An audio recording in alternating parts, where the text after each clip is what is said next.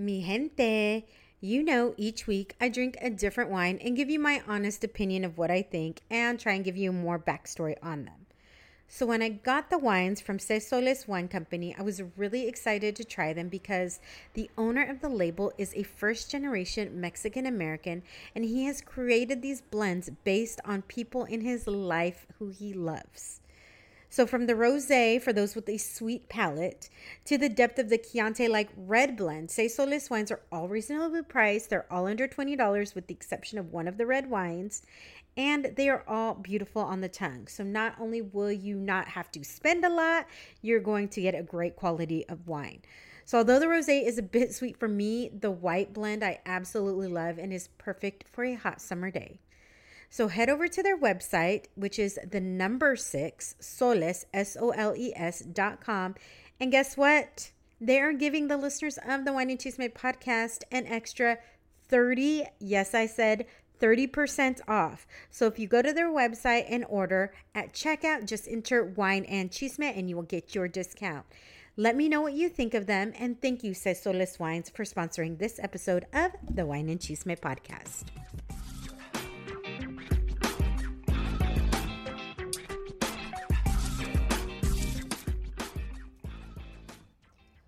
All right. When I decided to interview Dr. Patel and talk about CBD, I must admit that I had tried it before, but didn't really know what I was doing and never really felt like it worked. And when you are in as much pain as I'm in every single month, all you wanted to do is go away by any means necessary. So when I got my first bottle of Doc Patel's CBD oil, I was a little bit skeptical, to be perfectly honest. But gente, when I tell you it made the debilitating cramps that I get every single month more manageable, for me, that is nothing short of a miracle. And the thing that makes all of this cooler is the fact that Doc Patel's allows you to have a one-on-one consultation with Dr. Patel herself so you can discuss what you're looking for and have an actual doctor help you determine what product and what dosage is right for you. And for my Wine and Chisme listeners, they're offering an extra 5% off whether there is a sale or not. All you have to do is enter Wine and Chisme at checkout, and there you go. You get your discount. So let me know if you decide to get it and how it works for you.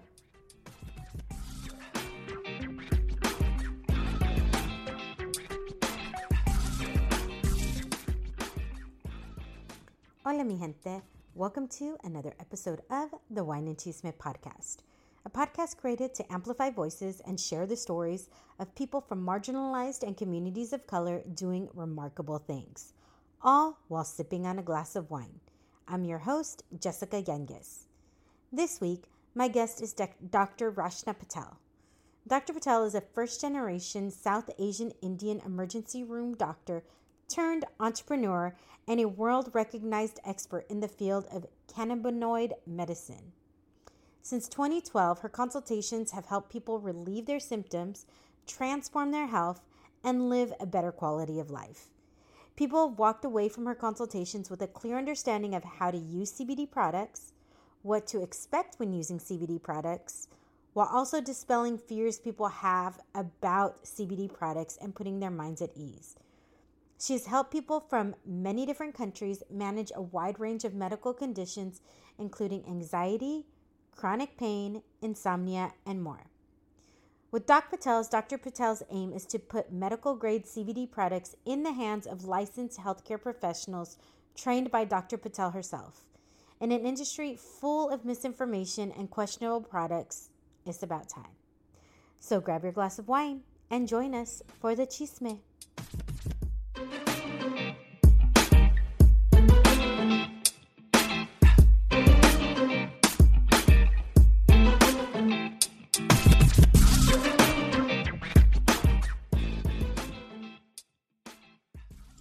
Dr. Rasha, am I saying that right? Rasha Patel? Rachna Patel. Okay. Yay. I'm so excited to have you here and to talk about CBD because I think it's one of those things that a lot of people have heard about, some people know a little bit about, but to have somebody who has really been doing it for a long time and really has studied it and everything. I'm super excited. So thank you for joining me. How are you today? I am doing very well. Well, we start out, this is obviously called the Wine and Chisme podcast. So before we get too much into the chisme, got to get to the wine. And today I am drinking, it's actually a brand new label called Seis Soles Wine. And it's like the Six Suns, and it's from Lido, California. And it is a blend. It's their rosé blend. And it's a blend of 86% Grenache and 14%, I'm going to try and say this correctly, Mourvedre, which is, so I don't know if I said that right, but I tried. And the thing, I was looking at what Grenache and Mourvedre was.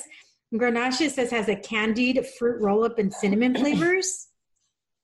Oh. And the Mourvedre has a blackberry, licorice, and pepper flavors. So I'm going to taste it. Sounds like a sweet wine. It is. And I'm not normally a sweet wine person. It's actually not as sweet as you would think. And I think it's because I let it kind of sit for a little bit. It wasn't too cold, because I've been told, like, if you do a white or rosé and it's really, really cold, it messes with the flavor. So you have to let it sit a little bit before you take a drink. And I did that versus what I did the other day when I tasted it, and it actually tastes better. Mm.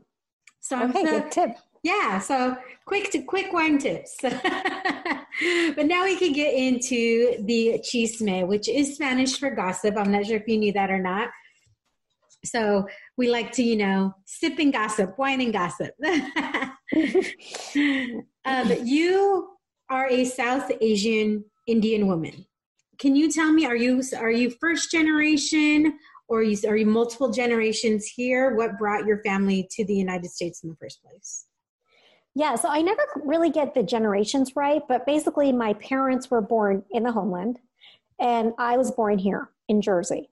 You were the first generation here. That's what I say. Yes, exactly. Yeah, so that's how I define it too. But I know some people define it differently, like the first generation to come to America.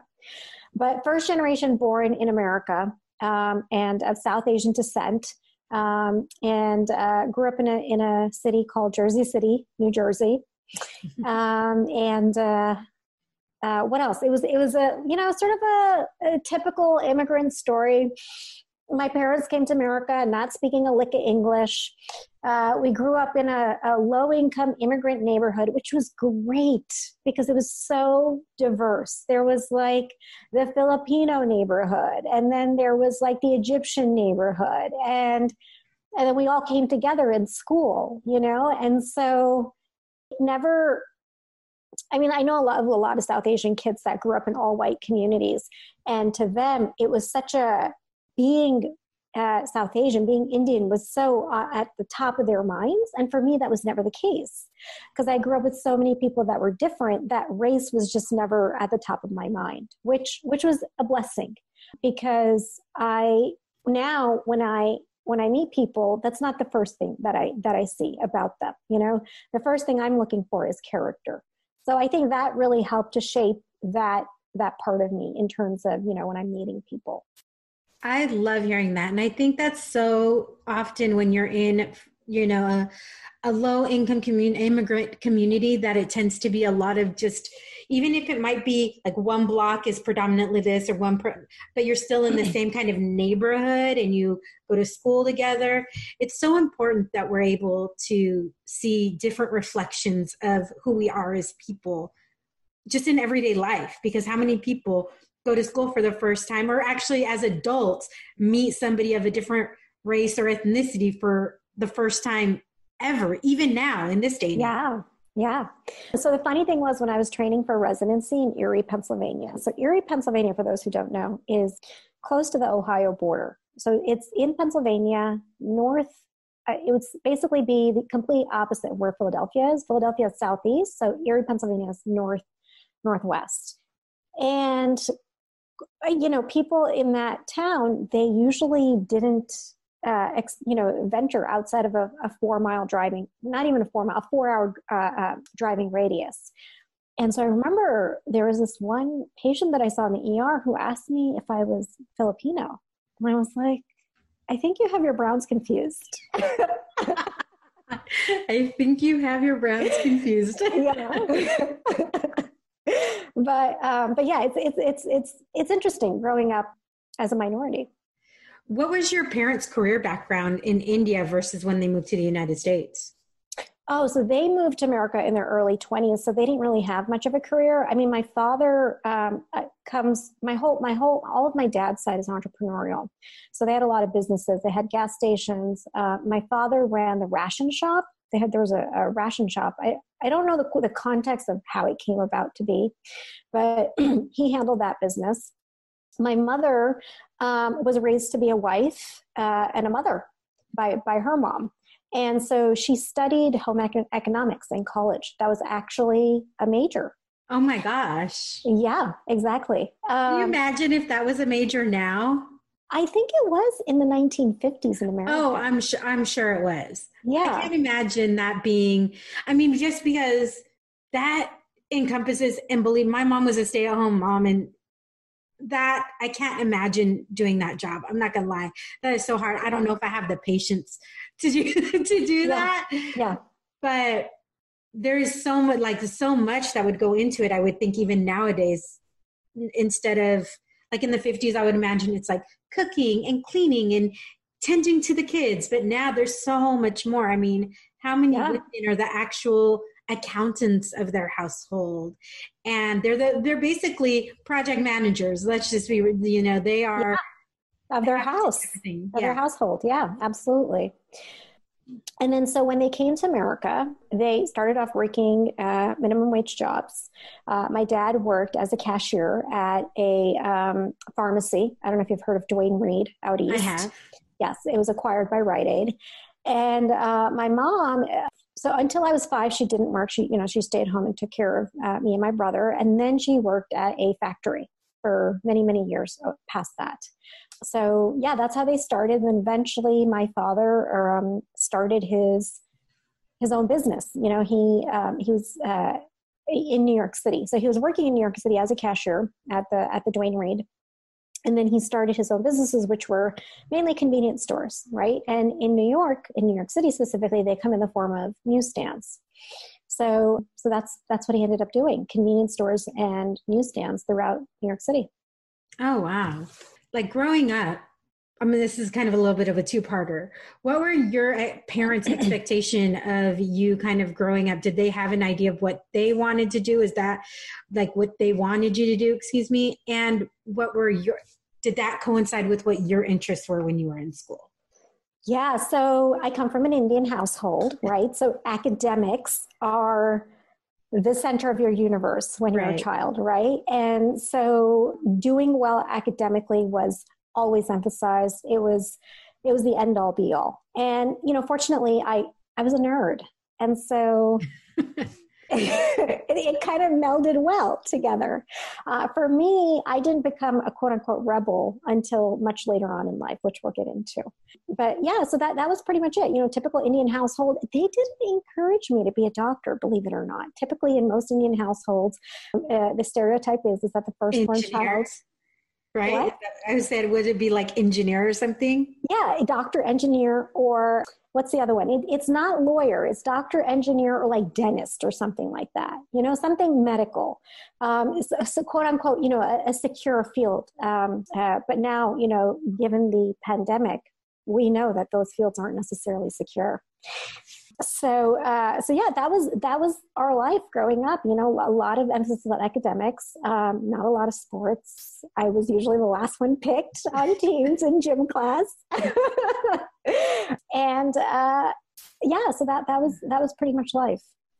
What were your interests like academically when you were in school? Was there something that really pulled you more than anything, or were you always just kind of a science brain? You knew that you were going to be pulled into that direction, even if you didn't know exactly what that was in high school? I loved science. I loved science fairs. I mean, I was like nerd of nerds. Okay. So I lived for science fairs every year. And then later on in high school, I gave up my lunch just so I could like work on my science fair project. And this wasn't even required. Okay. This is something like extracurricular that I just did. And, honestly, I'm going to be honest with you. And this is what a lot of fellow nerds say as well. Looking back, it's like, why do we do that to ourselves?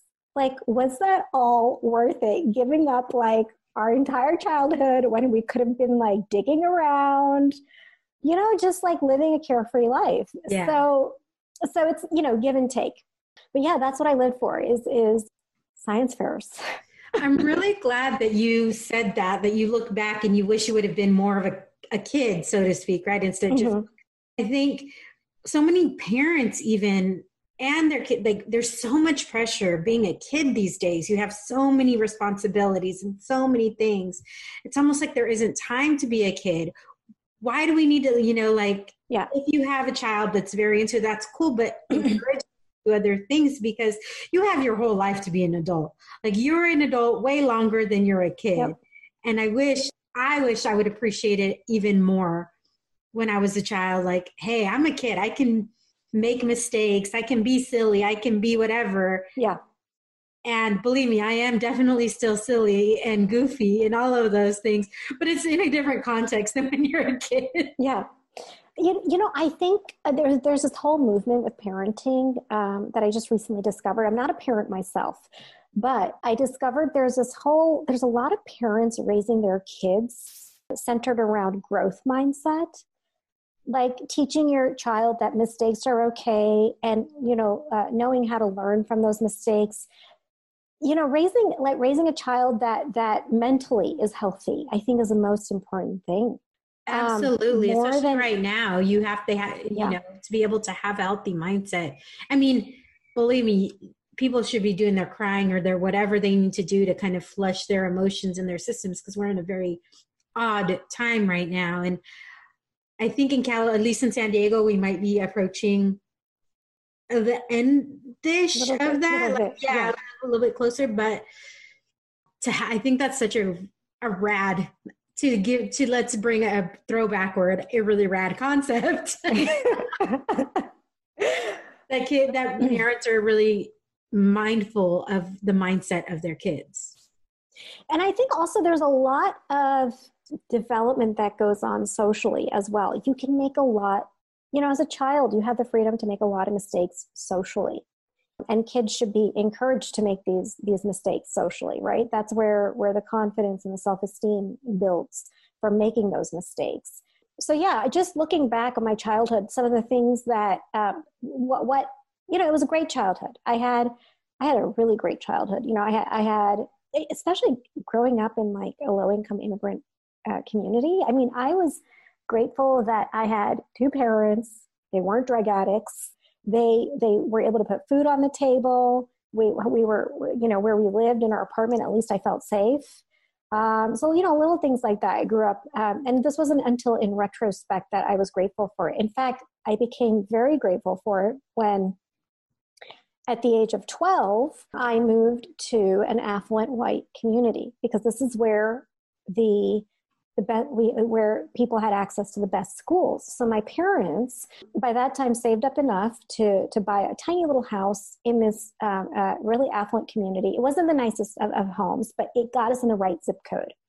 And granted, we had like the train tracks running through our backyard, and then like electrical towers on both sides of us. But it got us access to some of the best schools. And gosh, these kids that I was around, like this was wealth that I had never encountered in my life before. And so it was definitely a culture shock, right? Coming from a community that I had to come from. And, it was a difficult adjustment, but by the time I turned 18, there was a lot I look back on. That was a lot to go through at that young of an age, that sort of transition, and to almost be slapped by the reality of the world, that there are the haves and there's the have-nots. But I also gained a lot from it too, that there's a lot of things in life that come for free, like, your family's love, your family in and of itself, motivation, perseverance, all of that comes for free. A lot of what makes us happy in life comes for free, right? You just have to understand that it's all already there for you. Right. So, so yeah, that was quite a journey as well at a very young age. But yeah, I'm not sure where I was going, but it's okay. That's the next part of the journey. Yes. So you decide to go to Northwestern University for your undergrad. What was that? At what point did you know? Was it in high school or was it in that period when you were at Northwestern? Did you know you want to be a doctor? Well, it's interesting. When I was in kindergarten, my parents always remind me of this. I remember for our graduation, the teacher went around asking, what do you want to be when you grow up? And I, without hesitation, said a doctor. And then she prepared a speech for us to recite. So we had to memorize it and give this speech. And what's crazy is that the speech was about how I don't want to be the type of doctor that fixes broken bones, but it was something about, that line I remember, but it was something about, just, I don't remember, but it wasn't about becoming a surgeon or like fixing things in the literal sense. Right. But it was, something about impacting lives or something like that. And over the years, even today, that is still my purpose, is that I want to impact lives, and I've always wanted to do it through medicine. So yeah, that was something I had never wavered on in terms of what I wanted to do. Plus I had the strength in science. I was very interested in the human body. I remember dragging my parents. So I'm going to, by the end of this, you're going to be like, oh my God, I feel so like sorry for her childhood. No. It's so funny you say that though, because my youngest sister, when we were younger, she always said she wanted to be a doctor too. Mm-hmm. And I think at some point she's always stayed within the medical field. She's actually a nurse practitioner. Mm-hmm. She works in the ICU of the hospital. So she's kind of in the middle of all of this COVID-19 stuff. But her, like, it never wavered. It might have, in regards to the medical field, she knew she wanted, at first she wasn't sure she wanted to do physical therapy because she was a softball player. She played sports and everything. So she wasn't sure if she wanted to do physical therapy. So she did a kind of an internship in that. Then when she decided she wanted to be a nurse, she was like, well, if I'm going to be a nurse, I'm going to go all the way that you could go. I'm not just going to be a nurse. I'm going to be a nurse practitioner. And she loves what she does, and she's really good at it. And she's had some really wonderful opportunities. But I think sometimes you just know, like for me, I want to be a lawyer. I do kind of a little bit of everything that I do involves legal stuff, but I didn't, like when I grew up, I was like, I wanted to be a litigator because I like to talk. So this really fits perfectly in doing this. You dragged your parents somewhere. Let me bring you. Oh yeah, to the library. Like I wanted to go to the library almost every weekend. I'd drag them there, and then I'd want to be there for hours on end. And they had like stuff to do, And so they'd have to like drag me out. But like every time I went, I would pick out a book on the human body, and those were hard to come by because they got checked out a lot. And so yeah, that's what I was always most fascinated by. That's so cool that you knew that from a young age. So you went from Northwestern to Touro University. Am I pronouncing that correctly? Mm-hmm. Where you got your medical degree. Yep. And then you began your career, but you actually began your career in emergency medicine. Yep. So did you end up staying in California to do that? Did you go somewhere else to actually start your career in medicine? Yeah. So training was in Erie, Pennsylvania. That's the place where I was telling you about before you started recording, where a patient had asked me if I was Filipino. That was Erie, Pennsylvania. That was quite an adventure there. So Erie, Pennsylvania was training, and then from there I went to back to California. So what happened was that while I was going through training in emergency medicine, so what does an ER doctor do? Well, mainly you see patients who are in pain. Right? They come in, they say they have headaches, they say they have back pain, they have abdominal pain, whatever sort of pain they have. And our jobs as ER doctors is to rule out an emergent cause. And as long as there's no emergent cause, you send them home on their way with instructions to follow up with their primary care doctor and with a prescription. And typically that prescription was for pain management medications, opioids, to help with their pain. And so given the nature of our healthcare system, though, a lot of these patients would end up coming back into the emergency room and they would say, look, these medications didn't work. I was having side effects from these medications. Or in the worst case of scenarios, I would end up in the position of having to resuscitate these patients because they overdosed, whether it was intentional or unintentional, on the pain medications, on the opioids. And so there I was, and I felt like I was standing at a revolving door. On the one hand, giving out these prescriptions, and on the other hand, having to deal with the array of the aftermath effects. So, and I didn't feel like I was really making an impact on people's lives, which was always my purpose, right? Through medicine, make an impact on people's lives. So residency is tough, right? I was working about 80 to 100 hours a week. And so you get to a point where you're in this sort of hazy state of mind where you're too tired to do anything productive, but you're too wired to actually sleep. So you're not getting a lot of sleep as is, but then on top of that, your brain is just kind of chaotic. And so a lot of that time you spend, surfing the internet, just like any other person who's in that state of mind. And so one night I happened to be on Craigslist. My apartment was like very, very like sparsely furnished, and I wanted some more pieces. And I was on a resident salary, so I was virtually dumpster diving on Craigslist. and I don't think people know, like when you're in residency, you're Dr. Patel, you're but you're not getting paid as if you have, like people think doctors are paid. Yeah. I mean, you're getting paid I know in New York City, there's residents getting paid $60,000, which is tough to live off of, especially when the rents run anywhere between like upwards of $2,000 to $4,000, $2,000 if you're lucky, but upwards of $4,000 a month. So that's a lot of your salary that's just, going away towards living expense.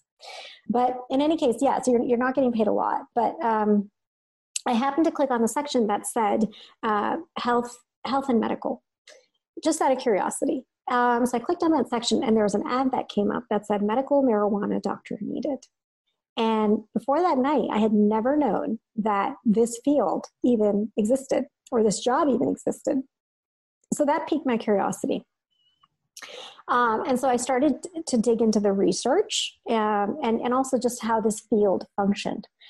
And I spent a good year digging into the research. I was hanging out on this website called pubmed.gov. And that's where they house a lot of the medical studies that are published both in the United States and throughout the world. And believe it or not, there are research studies on the chemicals made by the marijuana plant and by the hemp plant. And by the end of the year, I was like, okay, there is a lot here.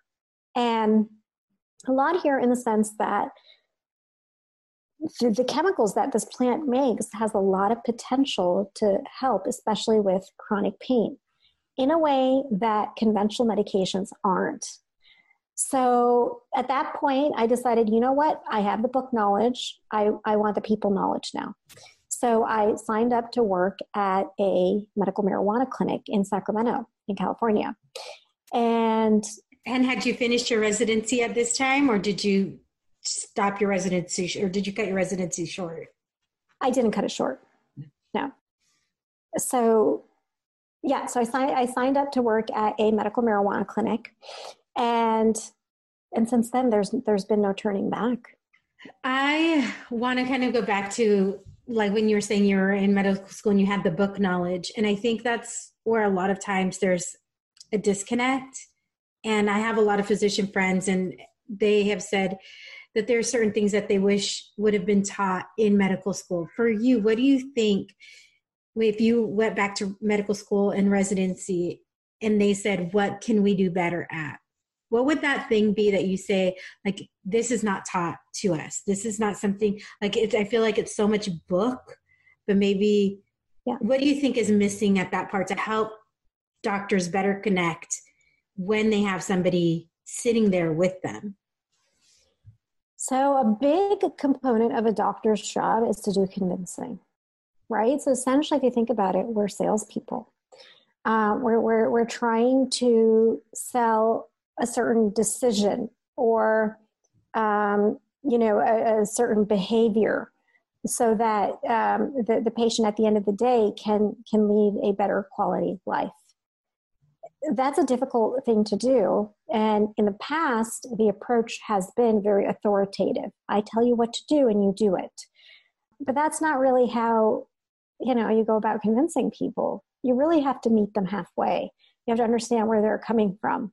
And this was great going to an osteopathic medical school, because this is something that was taught, that you really need to take a lot of factors into consideration, because you can tell a patient to do something, but there can be barriers to taking that action. So just more soft people skills. I think if we were taught that would be great. I think also good bedside manner, which can often go missing with a lot of physicians. And so, because that in and of itself, when you have good bedside manner, that in and of itself can be convincing that, hey, it can garner a certain sense of trust in the doctor, and that when you garner that sense of trust, you actually want to be like, okay, I think this doctor has my best interest at heart. So I think those soft people skills are of utmost importance. So you've been working in the CBD space since 2012. Yep. And you've let us know kind of how you started, which I think is so cool. I love how you just were really curious and started doing your own research before you made that. How was it? Because technically in California, CBD wasn't approved for use until 2017, but you started working in it in 2012. So in that, between the time when you started working in it and by the time it was officially legal, how were you working within that space? Was it mostly research, or was it where you were actually working with patients? How did you go about doing that between that period? Yeah, so basically I was recommending high CBD marijuana-based products through clinical practice, right? So I was working at a medical marijuana clinic, and I was recommending high CBD-based, so marijuana-based high CBD products. Hemp-based high CBD products came around that time, around 2012. It was when that documentary came out by Dr. Sanjay Gupta. I forgot what it's called, but that had a very significant impact. So basically you had these Stanley brothers who had a high CBD strain. Essentially it was hemp is what it was, what they were growing. And they extracted and basically created a high CBD product that was hemp-based. So let me just take a step back and explain the difference between hemp and marijuana. Yes, please. So by law, hemp and hemp-based products have to have less than 0.3% THC. And then by default, marijuana has more than 0.3% THC. Okay. So essentially it's the same plant, but there's a legal distinction between the two. And this 0.3% THC is arbitrary, pretty much. It was designated by some guy named Ernest, I think his name was Ernest Small, many, many years ago. So around that time, around 2012, is when this documentary came out, and then they basically capitalized on their 15 minutes of fame. And that's when the whole hemp-based industry boomed, when CBD products became popular from there on out. So there was a point where then patients started coming to me because they started purchasing hemp-based CBD products online and started asking me questions about them, right? And at the end of the day, CBD is CBD. What matters is what strength you're getting, what strength your body's getting, and how much and in what frequency. So for a lot of conditions, what I was finding in clinical practice is that about 80% of conditions were well treated with high amounts of CBD. It didn't matter whether it was hemp-based or marijuana-based. And so in that respect, I have been treating patients with CBD products since 2012. So you end up founding Doc Patel's, which is an online CBD store that's here. I guess I'm assuming this is like a big thing. It's curated by doctors. Yeah. Can you expand on that a little bit more? Like, what made you decide to found Doc Patel's? Like, why did you feel like this space was important? And just to kind of give us a little bit more history on what Doc Patel's does now in that space. Sure. So it's an unregulated industry, right? So people don't know what they're what they're putting in their bodies.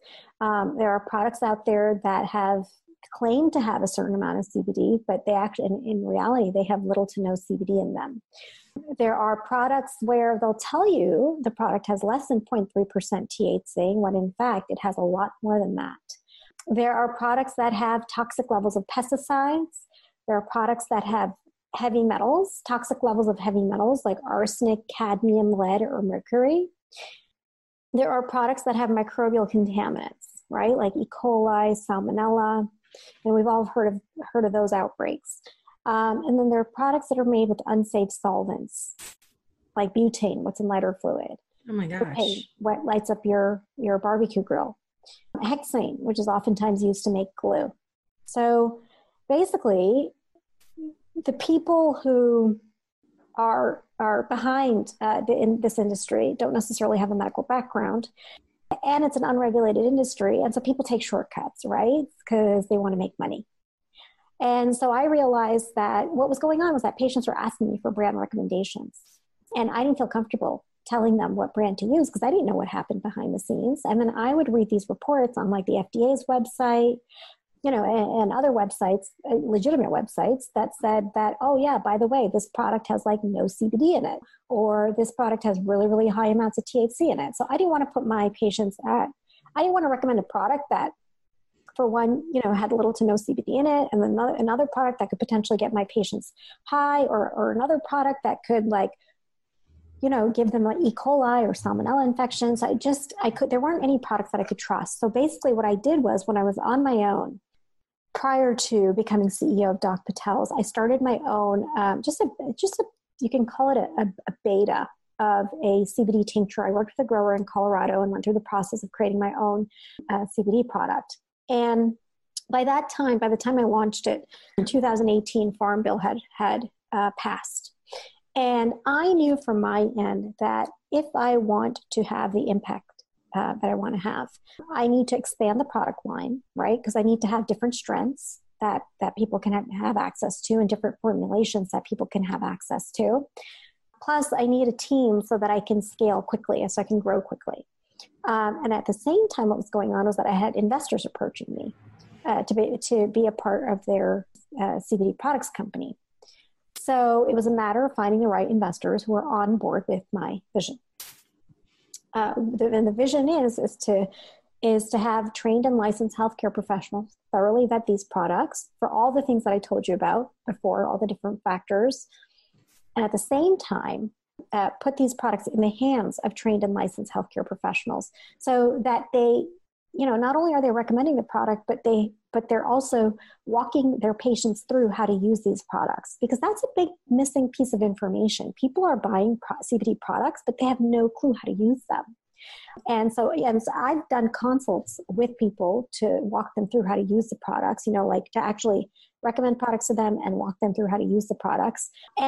And that's truly how you impact people's lives, right? Because what I found was going on in the industry is that people would buy a product from one brand, try it out, didn't work, or worse yet, they got side effects, and they would think it's a brand and move on to another brand. But that's not the case. If it's a solid quality product, and if you know how to use it, what I found in my experience when I recommended high CBD products that I trusted and then walked the patients through how to use them is that they would continue to use them for year over year over year, because they were getting the results that they wanted on a consistent basis, And when you have a problem like chronic pain, anxiety, insomnia, when you have a solution to that problem, you're not going to change that solution, right? Because it's having such a significant impact on the quality of your life. So yeah, that's why I decided to do what I'm doing today. And I am currently in the process of recruiting physicians to work with us. They can partner with us in several different ways, whichever they find of benefit to them. And then I'm training them. I educate them, and then I get together with them in a group, and we walk through medical research, we walk through case studies, we walk through commonly asked questions as well. So that's the aim. What have you found to be some of the most common things? Like, what are the most common things that CBD really seems to have an impact on and help with? Sure. So there's a list, beginning with migraines and headaches, muscle pain. So we're talking about anything from like a twitch. I've treated patients with chronic hiccups, right? So they get a spasm of their diaphragm, which causes a lot of hiccups. I've treated that. To patients who have like full body spasticity, like patients with multiple sclerosis. Patients who have mild to moderate nerve pain, right? So oftentimes these are patients who have a history of diabetes, and they'll complain of like pain in their feet. They'll have like numbness and tingling. Helps with that. Also helps with anxiety. And this is a fairly broad umbrella, right? So it covers things like Tourette's syndrome, obsessive compulsive disorder, generalized anxiety. Yeah, generalized anxiety disorder, panic disorder, amongst other conditions where the root cause is anxiety. Even children with autism, because a big component of that condition is anxiety. So I've helped patients with autism as well. And interestingly enough, in that population, parents have found that it not only helps to calm and relax them, but because of that, it impacts their behavior, it impacts their communication, and it impacts their interactions socially as well, all for the better. What are a couple of things that people wouldn't think CBD could be used for that could actually work really well?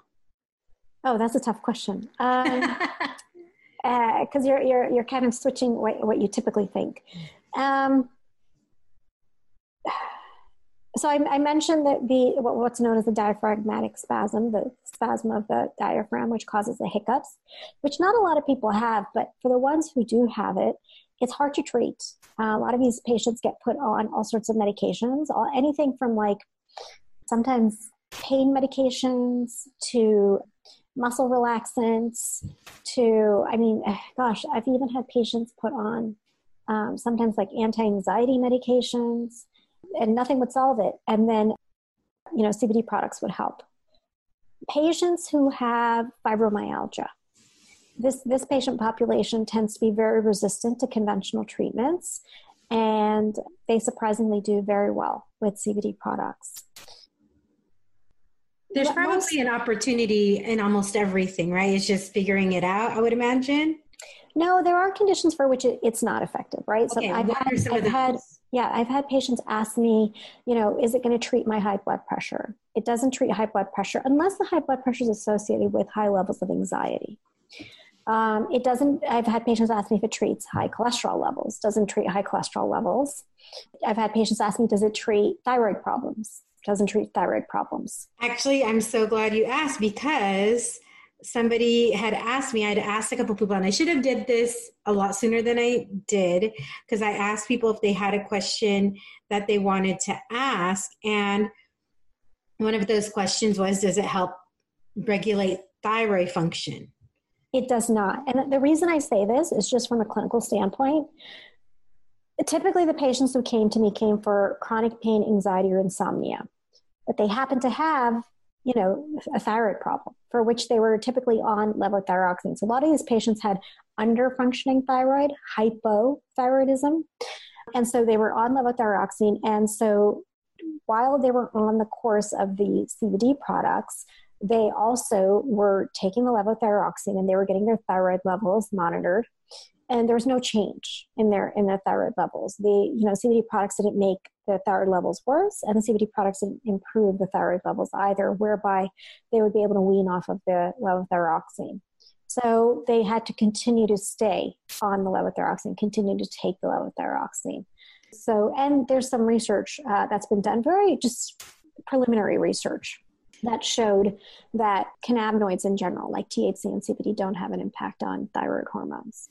So I've been taking some CBD because I have fibroids and I have horrendous cycles. I swear I look like I am on the surgical table hemorrhaging every month. It's really, really bad. And my cramps they completely, at least for 1 to 2 days, maybe sometimes even more, just knocks me out. I can't function. It's really, really bad. I've been trying the CBD product. How long does it normally take? Because I haven't been taking it consistently. I tried this last time. But when somebody is in, is starting CBD for the first time, how long should they try at what point should they feel like this is working, this isn't, maybe I need to see somebody to adjust what I'm doing? Because I don't know. I think what you said is so key in regards to having somebody instruct you on how to use it, because I don't know what I'm doing. I'm just going by what the bottle says, and I don't know if that's too much, too little. I have no idea. So how long should somebody kind of calculate or figure out if it's working or not? Yeah, so there's a couple components when it comes to using CBD products. So let me generally walk you through them, okay? Number one is that you have to pick the right strength. The most common formulation of CBD products that you'll find on the market are tinctures. They come in 1 ounce bottles. It's a liquid formulation. And the strength varies. It can vary anywhere from 250 milligrams in an ounce all the way up to, on the market, there's like 2,000 to 3,000 milligrams in an ounce. So that's a wide range. So that's step one, is to pick the right strength. Second step is to take the right dose. So typically, based on medical history, I give people a baseline dose to start with, milligrams, and then how much to increase their dose by. And this is all done in the course of a day. And by the end of the day, they can figure out what dose they need to reduce their pain. And typically, if people are having pain anywhere from like a 7 to 9, if you're taking the right strength and the right dose, it should bring your pain down to 1 to 3. So if it's in very a day? severe, in a day. Wow. In a day, if you're doing it right. Okay. If you're not, then it's not going to work for you. So that's important. And yeah, you should see this, especially in the case of like pelvic pain from endometriosis, from fibroids, uterine fibroids. You should see the effect within a day. And if your pain is anywhere between a 4 to 6, it'll typically bring it down close to 0. Maybe not completely a 0, but as close to 0. So it typically goes from unbearable to manageable. But if you start with like even lower levels of pain, there's potential to completely eliminate the pain with CBD products.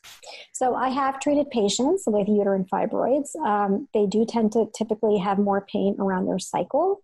And the way that they typically use CBD products is once they figure out the right dose, because they can anticipate when their next cycle will be, they'll take it ahead of time so that they don't even have to experience, it helps to reduce the frequency of the episodes of pain, the duration of the episodes of pain, and the severity of the episodes of pain in a preventative way. So with certain conditions, you can use CBD products in a preventative way. The other thing is that, so strength, dose, and then finally frequency. So I've mentioned just one way in terms of frequency that I've had patients take it, right? So my patients with uterine fibroids, they don't necessarily have to take it on a regular basis. They just know when if they can anticipate when their cycle is going to be, they'll take it 3 to 5 days prior to their cycle, and then that's it. Then they'll use it prior to the next cycle.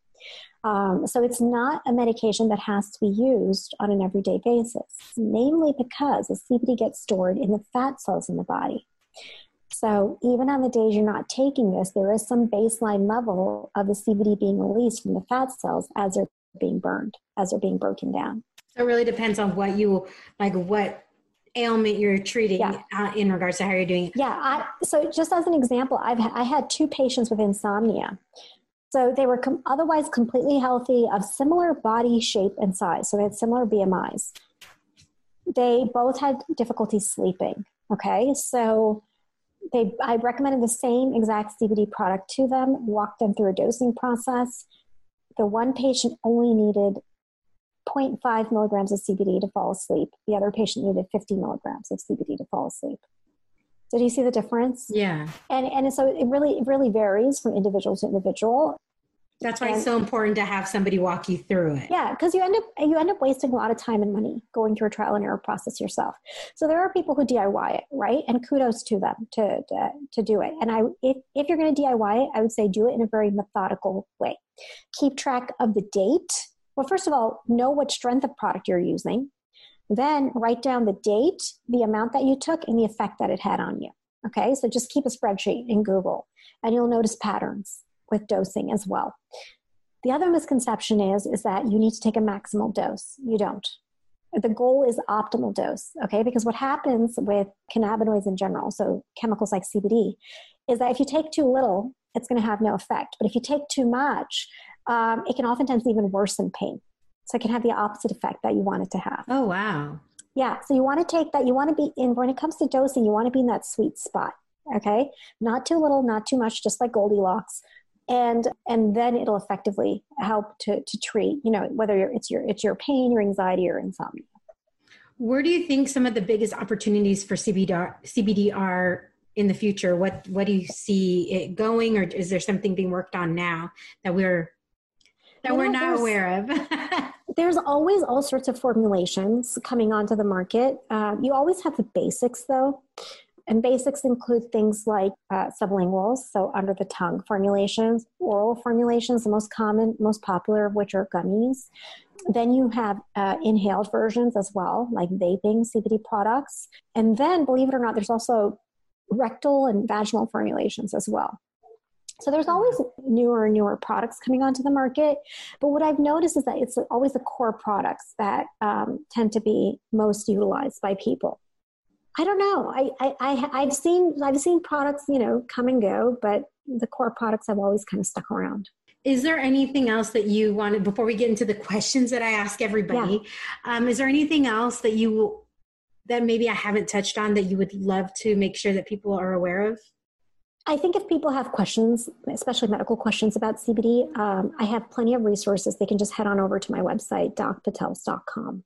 I'm always answering commonly asked questions, so they can always post their questions on any one of our social media channels, and I will gather them and answer those questions. And then if they want more of a customized and tailored regimen on using CBD products for whatever ailment they're dealing with, then they can always book a consult with me through our website. And I'll make sure to include all of the social handles. They'll be at the end of this podcast as well as on the show notes. So thank you very much, Dr. Patel. Are you ready for some of the other questions that I get to ask everybody? Yes, I'm ready. What do you wish you would have known when you started out in this CBD journey? So it's interesting when it comes to journeys, it's always 20/20 in hindsight. And a lot of the adventure comes from, you don't know what you don't know. And that's part of the adventure. So really nothing, it's always a learning opportunity. And I think I'm just open to what more I have to learn. What are you curious about right now? Oh gosh, I've really been focusing a lot on growth mindset. How can I take the thoughts that, run through my mind, the monkey mind, and them and change them into more productive thoughts? So that's what I'm working on right now. I think we all need to be working on that. What is something that, obviously failure is just another opportunity for growth. But what would you say something that you've failed at that has given you that opportunity has been? Gosh, what have I not failed at? So let's see. My most recent failure was I created a course on all my different protocols, like how to use CBD products for back pain, how to use CBD products for fibromyalgia. I put them out and there weren't a lot of takers for that course. And I think I realized that, the way that I was, it just wasn't a good fit with the product that I was presenting and the market. So that was a learning opportunity. What is a dream that scares you? A dream that scares me. Living my life, I want to leave a legacy that lives beyond even me. So that's what scares me, is that I'm putting in all this work, and at the end of the day, when I'm on my deathbed, something better come out of all this work. I'm sure it will. What? Now these are like the easy peasy questions. What is your favorite word? Favorite word? Gosh, I don't know. I swear a lot. I'm a Jersey girl. I swear like a sailor. You're like anything where I feel like I'm getting it out. Yeah. Just let it all out. Let it all out. Okay, so this is actually a two-parter question, because since you're from Jersey City, New Jersey, but you live now in and I live in the Chicagoland area. Yeah. Okay, so if I decide I'm going to Jersey City, where am I going to eat, and what am I eating? And because I will be back in Chicago. I don't know if I'll ever visit Jersey City, to be honest, but I will be back in Chicago sometime. And then the same question, if I'm in the Chicago area, what do I need to eat, and where am I eating in it at? Okay, so if you're going to go to Jersey City, New Jersey, you have to go to Boulevard Drinks. It is this establishment that's been there for years, and they have the best hot dogs. I'm not a proponent of processed foods, but you have to make this exception. They're just so good. They're better than Portillo's.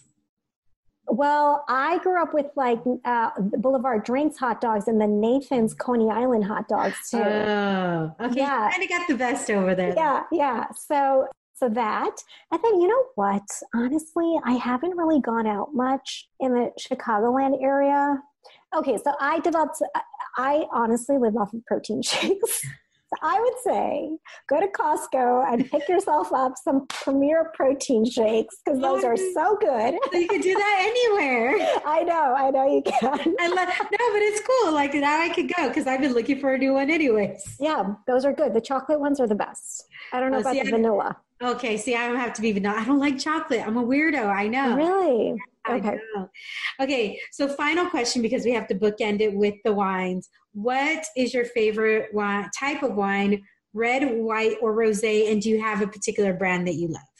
Okay, so the best wine that I've had was ice wine when I went to Canada. I don't know if you've ever had ice wine, but the way it's made is that they don't light the grapes. I don't know what the word is. So like fully harvest. Yes, yeah. So they pick them up when the sugar content is high, and they pick them frozen and they process them frozen. And so it's this really sweet wine. It's almost like you're drinking honey. So you don't want to have a lot of it, lots of sugar, but they also serve it very like chilled as well. And so it was a very amazing experience in and of itself to going to that winery, number one. But number two, just how this very interesting wine is made. So that's the best wine I've had. Nice. Well, Dr. Patel, I am so happy that we were able to have this conversation today. There was so much information that you've shared, and it's so appreciated because I know this is still a topic that's continually evolving. And I know somebody who works in it from the sales side, but to have somebody from the truly medical side who's done a lot of work is really kind of eye-opening. And I will make sure to include all of this information for everybody in the show notes. And at the end, we'll make sure to include all of your website, social, everything so people can engage with you. So until next time, mi gente.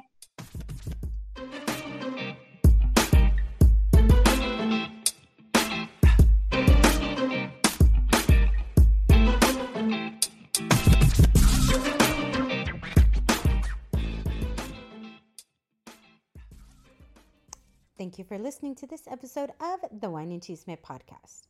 As always, you can find resources to the discussion, including the link to Doc Patel's in the show notes. And don't forget to use the code Wine and Chisme for an extra 5% discount. Do you have a story that needs to be told or know someone who does? Then please reach out to me on my website or our social media channels. You can reach me on Instagram at The Wine and Chisme, Facebook and LinkedIn at The Wine and Chisme podcast. You can also reach me directly on our website, which is thewineandchismepodcast.com, because I want to hear your story. Remember, if you want to hear more Wine and Chisme, please subscribe, rate, and review.